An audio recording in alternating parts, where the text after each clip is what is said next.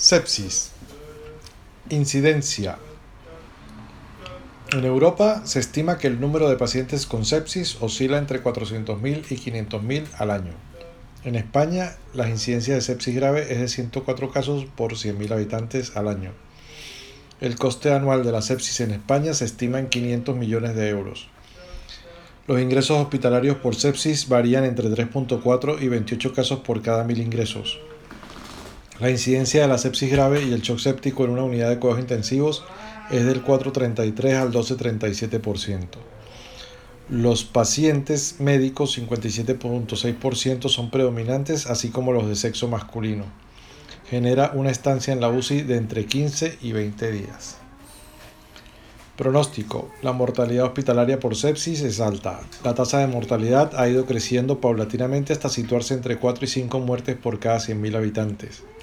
Con los avances en el tratamiento, la mortalidad ha descendido y es actualmente del 20 al 30%. Pero los pacientes que sobreviven presentan un mayor riesgo de fallecimiento en los próximos años y frecuentemente presentan alteraciones neurocognitivas y déficits físicos. En España se notifican 17.000 muertes al año. El APH2 al ingreso y el SOFA evolutivo son en todas las series predictores de la mortalidad.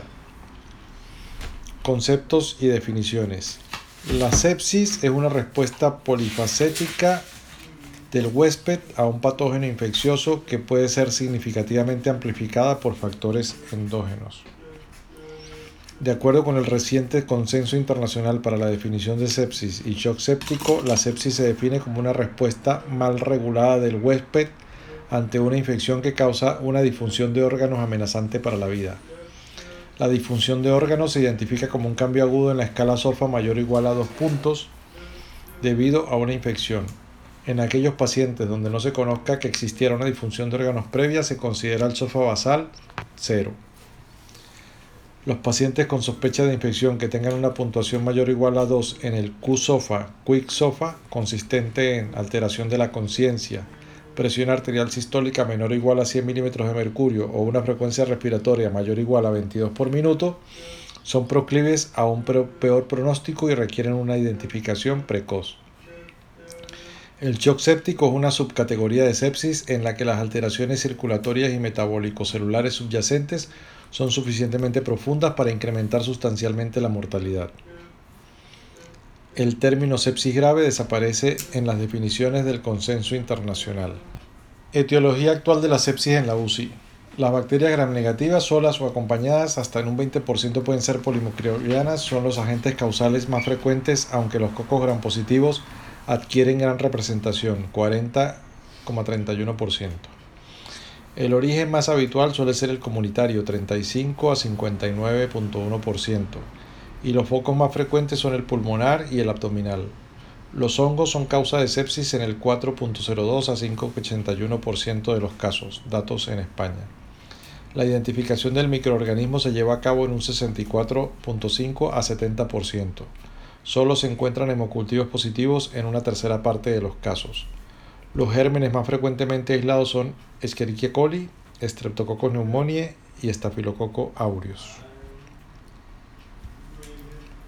Fisiopatología de la sepsis.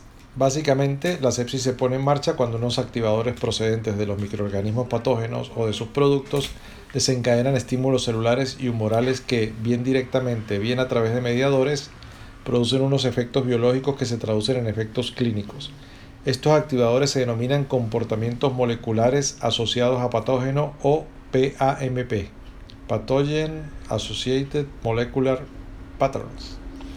Y los mecanismos que ponen en marcha pueden diferir dependiendo del germen causal.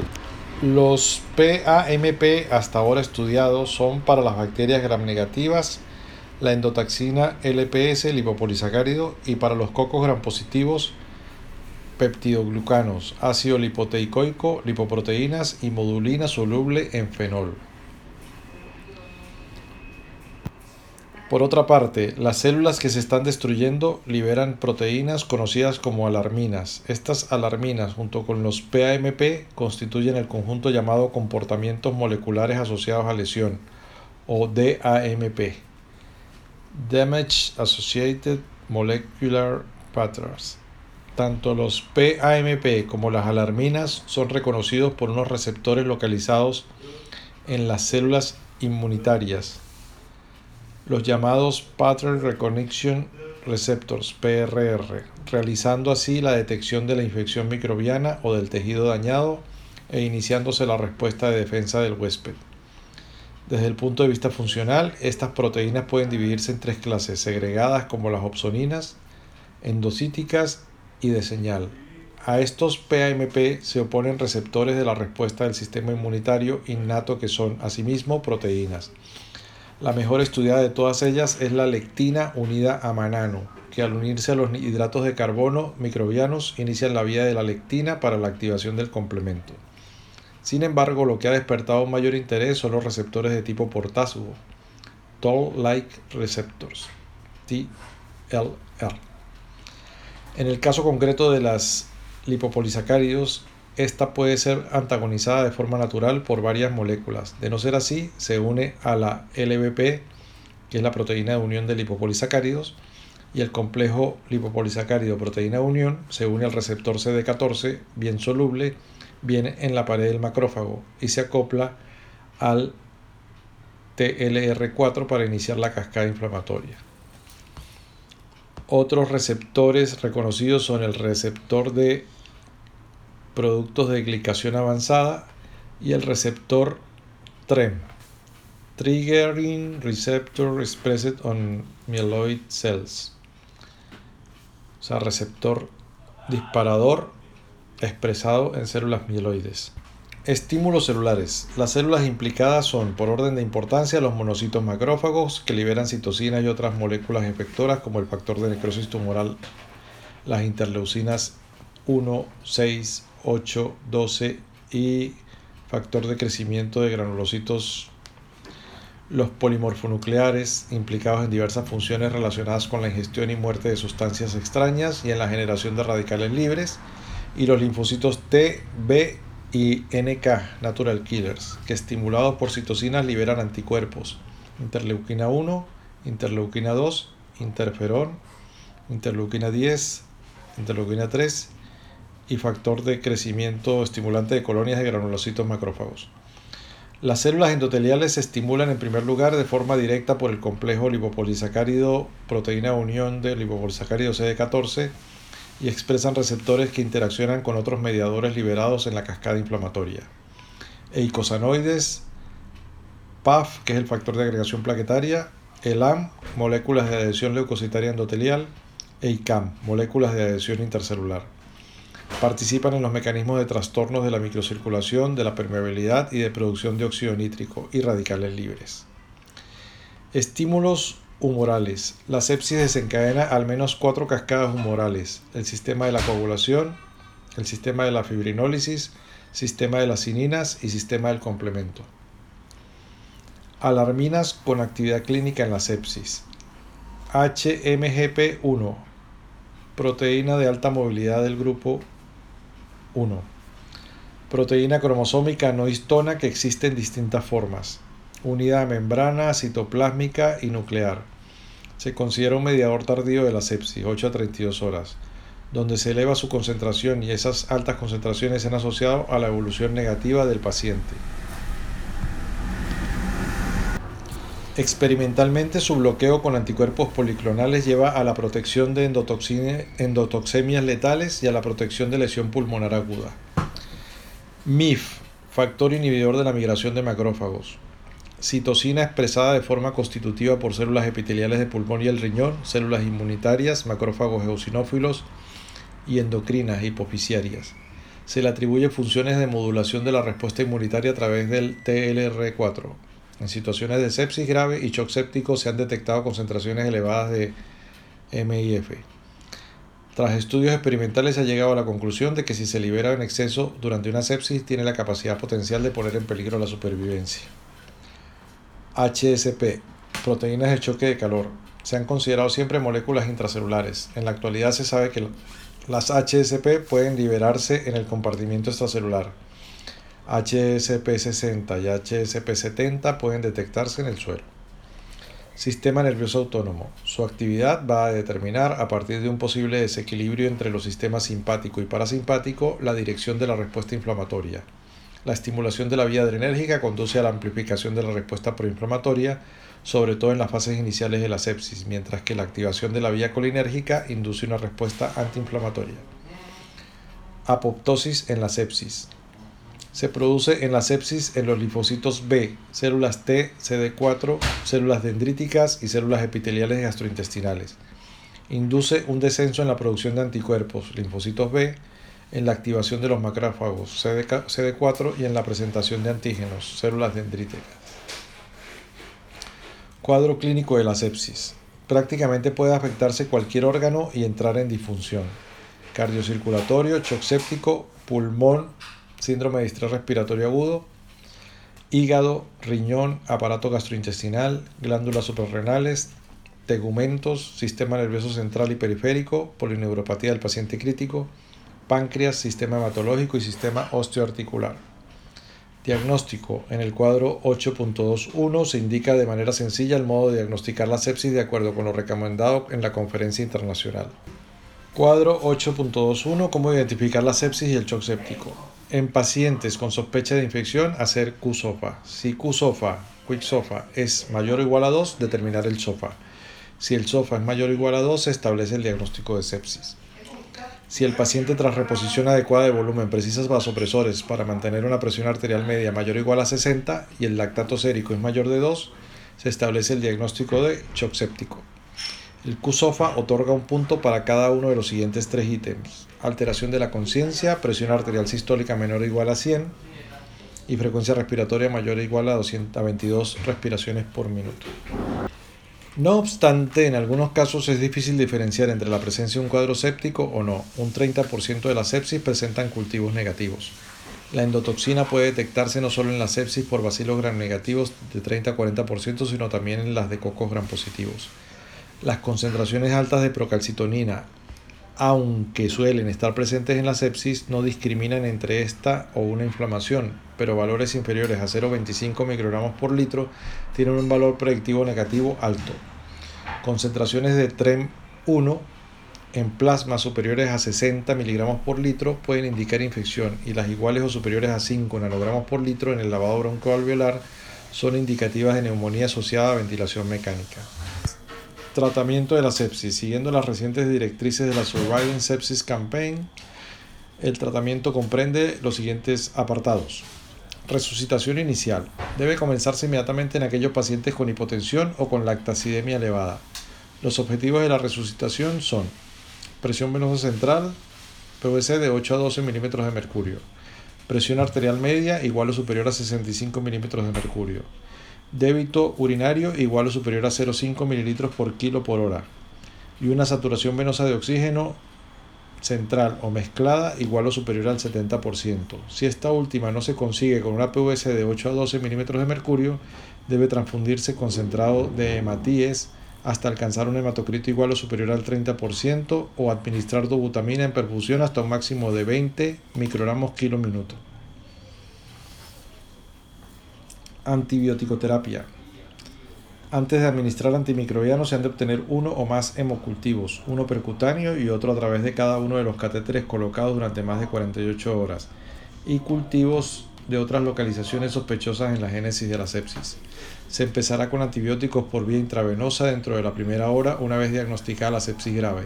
Hay que considerar la prevalencia y la sensibilidad de la flora comunitaria y hospitalaria para administrar uno o más antimicrobianos en el tratamiento empírico, especialmente en neutropénicos y en aquellos con infección por pseudomonas. Reevaluar a las 48-72 horas para intentar estrechar el espectro. Retirarlo de inmediato si se establece que no existe una causa infecciosa. Control del foco. Se buscará el presunto foco de infección para instaurar las medidas oportunas: drenaje, desbridamiento, retirada de accesos intravasculares preexistentes que causen la menor alteración fisiológica al paciente. Vasopresores. Se emplearán cuando con la reposición correcta de fluidos no se consiga mantener una adecuada presión de perfusión en los órganos, o bien se utilizarán transitoriamente mientras la resucitación con fluidos alcanza su objetivo. Noradrenalina es un alfa y beta agonista, aunque predomina el efecto alfa. En la sepsis no se ha demostrado que tenga efectos negativos sobre la circulación tisular. Se indica en dosis de 0.01 a 3.3 microgramos kilo minuto. Adrenalina. La adrenalina es un alfa y beta agonista, aunque a dosis bajas predomina el efecto alfa. Se ha empleado en el shock séptico en dosis de 0.06 a 0.47 microgramos kilo minuto. Y aunque mejora el índice cardíaco y el índice de trabajo sistólico del ventrículo izquierdo, se asocia con hiperlactacidemia y descenso en el pH intramucoso gástrico, lo que sugiere hipoperfusión vascular regional. Dopamina. En dosis de hasta 3 microgramos kilo minuto tiene acción dopaminérgica, hasta 5 microgramos kilo minuto tiene acción beta y por encima de 5 microgramos kilo minuto y especialmente 10 microgramos kilo minuto tiene acción alfa. Todas esas acciones pueden coexistir juntas. La dosis es de 2 a 55 microgramos kilo minuto. Debe ser 2 a 5 microgramos kilo minuto. Vasopresina. Algunos autores consideran la vasopresina 0.01 a 0.04 unidades por minuto en adultos en aquellos pacientes con shock resistente al tratamiento a pesar del empleo de fluidos y de vasopresores convencionales a altas dosis. La vasopresina no es un fármaco de primera línea ni sustituye la noradrenalina o la dopamina. Inótropos. Se debe considerar el empleo de dobutamina en aquellos pacientes con gasto cardíaco bajo a pesar de la resucitación con volumen. La dobutamina es un beta agonista, fundamentalmente beta 1. Se emplea en dosis de 20 microgramos kilo minuto, que también es creciente de 2.5 a 20 microgramos kilo minuto. Esteroides. Suelen administrarse 200 a 300 miligramos por día de hidrocortisona en 3 o 4 dosis al día o en perfusión continua durante 7 días en aquellos pacientes en los que la reanimación adecuada con líquidos y vasopresores no sea capaz de restaurar la estabilidad hemodinámica. No debe realizarse una prueba previa de estimulación con ACTH. No debe emplearse corticoides en ausencia de shock. Fluidos. Se aportará sobrecarga de fluidos si se sospecha una perfusión tisular inadecuada con bolus de 500 a 1000 mililitros de cristaloides en 30 minutos y se repetirá si no hay respuesta en la presión arterial y en el débito urinario, siempre que no exista evidencia de sobrecarga de volumen intravascular. Hemoderivados.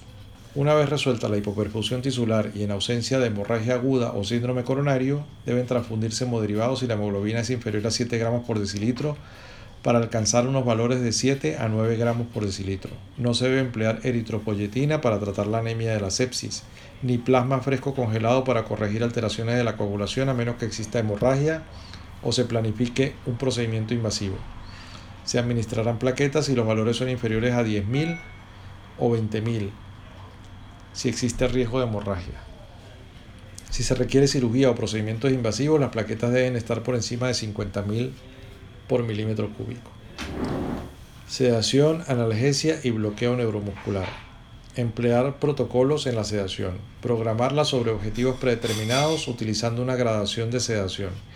Evitar en lo posible los bloqueantes neuromusculares. Si fueran necesarios, una vez transcurridas las primeras 2 a 3 horas de la ventilación mecánica, monitorizar la intensidad del bloqueo con tren de 4.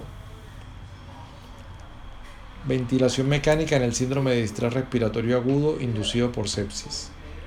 Hay que evitar volúmenes corrientes altos junto con presiones meseta elevadas. Se debe reducir en 1 a 2 horas el volumen corriente a 6 mililitros por kilo de masa magra y mantener las presiones meseta por debajo de 30 centímetros de agua.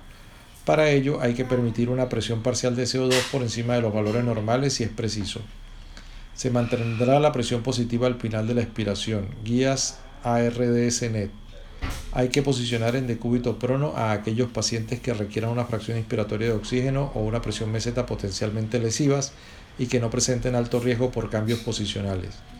En pacientes con hipoxemia refractaria grave se utilizarán maniobras de reclutamiento. Se mantendrá la posición semi-incorporada de 45 grados para prevenir la neumonía asociada a ventilación mecánica. Emplear protocolo de destete e intentar periodos de respiración espontánea cuando proceda por la estabilidad del paciente, al menos diariamente para evaluar la desconexión de la ventilación. Control de la glicemia. Monitorizar los niveles cada 30 a 60 minutos hasta que alcancen esa cifra. Posteriormente, monitorizarlos cada 4 horas. Depuración renal. Aunque la hemodiálisis intermitente y la hemodiafiltración venovenosa continua han sido consideradas equivalentes, esta última ofrece un manejo más fácil en aquellos pacientes inestables hemodinámicamente. Bicarbonato. No emplear bicarbonato con pH igual o superior a 7,15 si el paciente está en tratamiento con vasopresores para tratar la lactacidemia inducida por hipoperfusión. ¿7,15 o 7,10? 7,15 dice. Profilaxis de la trombosa venosa profunda. Emplear heparinas de bajo peso molecular con bajo grado de metabolismo renal, o bien heparina no fraccionada si el aclaramiento de creatinina es inferior a 30 ml por minuto. Emplear métodos mecánicos de compresión en la profilaxis si está contraindicada la heparinoterapia. Profilaxis de las úlceras de estrés. Los inhibidores de la bomba de protones son los fármacos de elección. Conjunto de medidas bundles para la resucitación de la sepsis. En las primeras 3 horas y tan pronto como sea posible, medición del lactato sérico, hemocultivos previos a la administración de antibióticos, antibioticoterapia de amplio espectro en las primeras 3 horas para los pacientes ingresados en urgencias y en la primera hora para los demás procedentes de otras áreas que ingresan en la UCI. Si existe hipotensión o lactato superior a 4 milimoles, o sea 36 miligramos por decilitro, administrar en las primeras 6 horas una sobrecarga de volumen inicial de al menos 30 mililitros por kilo de cristaloides. Si no responde a la resucitación inicial con volumen, añadir vasopresores para mantener la presión arterial media igual o superior a 65 milímetros de mercurio. En el caso de hipotensión persistente a pesar de la resucitación con fluidos o lactato superior a 4 milimoles por litro, medir y mantener una PVC igual o superior a 8 y medir y mantener la saturación venosa central de oxígeno igual o superior a 70% o la saturación venosa mixta de oxígeno igual o superior al 65%. Soporte metabólico y nutricional en la sepsis. No se ha demostrado de forma concluyente que el soporte nutricional mejore la supervivencia o las complicaciones de la sepsis. Tampoco existen datos concluyentes sobre la cantidad y la calidad de las proteínas, las grasas o los hidratos de carbono. La excreción nitrogenada urinaria rara vez supera los 16 a 18 gramos de nitrógeno por día. Y usualmente el paciente se encuentra en situación de intolerancia hidrocarbonada y menos veces con hipertrigliceridemia. El empleo de la arginina como sustrato aislado ha sido cuestionado por algunos autores en situaciones de shock séptico, aunque es un sustrato deficitario en la sepsis y su empleo no se ha asociado a perjuicios evidentes. Las recomendaciones actualizadas del Grupo de Metabolismo y Nutrición de la Sociedad Española de Medicina Intensiva Crítica y Unidades Coronarias se exponen en el cuadro 8.22. Recomendaciones. En pacientes con shock séptico e inestabilidad hemodinámica se recomienda retrasar el inicio del soporte nutricional especializado hasta que el paciente haya sido correctamente resucitado y se encuentre en situación estable. La nutrición parenteral es una vía de aporte segura en la sepsis cuando no hay otra posibilidad de nutrir a los pacientes, o complementaria a la nutrición enteral cuando no se puede alcanzar los requerimientos de aporte calórico, nivel C. El empleo de dietas enterales con mezclas de sustratos con diferente capacidad farmaconutriente puede aportar beneficios en la evolución del paciente séptico. La administración de dietas enriquecidas con arginina en la sepsis grave y el shock séptico no se asocia a un perjuicio evidente en la evolución clínica, nivel C. Cuando está indicada la nutrición parenteral se recomienda suplementarla con glutamina B. En nutrición parenteral se recomienda el empleo de emulsiones lipídicas que no tengan un alto contenido de omega 6. Las emulsiones que contienen omega 3 pueden emplearse en estos pacientes. Otros tratamientos de la sepsis. Dispositivos de absorción de endotoxinas están encaminados a disminuir la respuesta inflamatoria sistémica y facilitar el control hemodinámico en el tratamiento de la sepsis por gram negativos, con control quirúrgico adecuado del foco séptico. Si existe fallo multiorgánico, este no debe tener más de 24 horas de evolución.